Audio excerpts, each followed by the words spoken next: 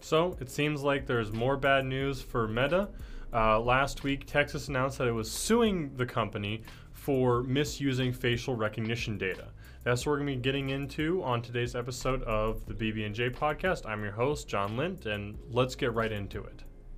So for context, the specific things that Texas legislators claimed Meta was violating was the CUBI, which is the Texas Business and Commerce Code, as well as the DTPA, which is the Business and Commerce Code, Chapter 17. Both of these are related to deceptive or unlawful acts and practices related to trade and commerce, kind of those broad regulations that allow lawmakers to go after specific breaches, allow the Justice Departments to go after specific breaches in data privacy and all that. So the thing that they were that the Texas was specifically calling out with Meta was Facebook's usage of facial recognition software. If you've been reading the news these past few years, this is something that kind of comes up across the world for different people for different reasons. But the biggest thing is that people don't want platforms, governments, whatever, using facial recognition on them, especially without their consent. So in this context, normally you see the references to people going after the government for using it, but in this case, it's the government going after a specific company. I'm sure that most of us are familiar with the facial tagging. A lot of times you'll have the picture and it'll say, like, give you the options to tag people.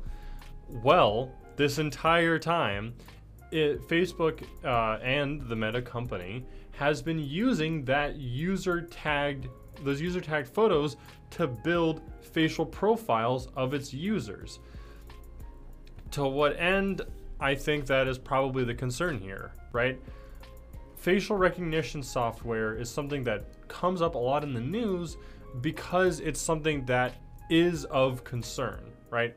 People are concerned with how it's used, with how it is able to track people, especially with how common modern cameras, recording equipment are. There's that core concept of people don't want the government tracking them, right? So it's kind of funny that the government's the one that's kind of cracking down on this, even if it's specifically the Texas government. But this is something that we are seeing concerns about. Data privacy in general, but part of that data is your face. You don't want to have, regardless of your views, like having a facial profile that's constructed without your consent or knowledge seems concerning. It's not something that you necessarily want to find out about through a lawsuit against the Meta company. We've been talking a lot about a lot of these big companies of recent weeks, even, or months, being hit with these data strikes, right? The misuse of data. Google or Meta, the Meta company previously, getting hit by EU legislators for their data handling practices. So what I'll say is, especially based on the track record of this year so far, I think you can reasonably expect a lot more of these data privacy, data concerns going on. In past years, we've definitely seen it come and go in waves. People get really concerned and the focus shifts. I think right now we're starting to see that wave building up. And then as 2022 progresses, we're going to see those renewed calls for greater oversight, greater privacy for individual users.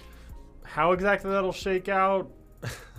I don't think anyone really knows at this point. There's some people who are certainly trying to make it shake out a certain way, I'd say.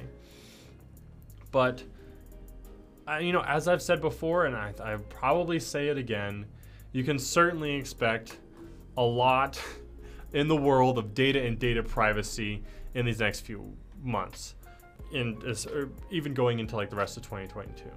So definitely stay tuned. I'm going to be talking about it. If there's specific things or specific data handling suits, pushes, movements, whatever that you want me to talk about, I certainly can. Let me know in the comments, send a message to bbdigitallab.com/podcast. I've been enjoying this series on current events in the world of tech. But yeah, I'll definitely keep it going in what is shaping up to be a very interesting year. So stay with me, make sure to like and subscribe, comment, all that good stuff, and I'll see you next week.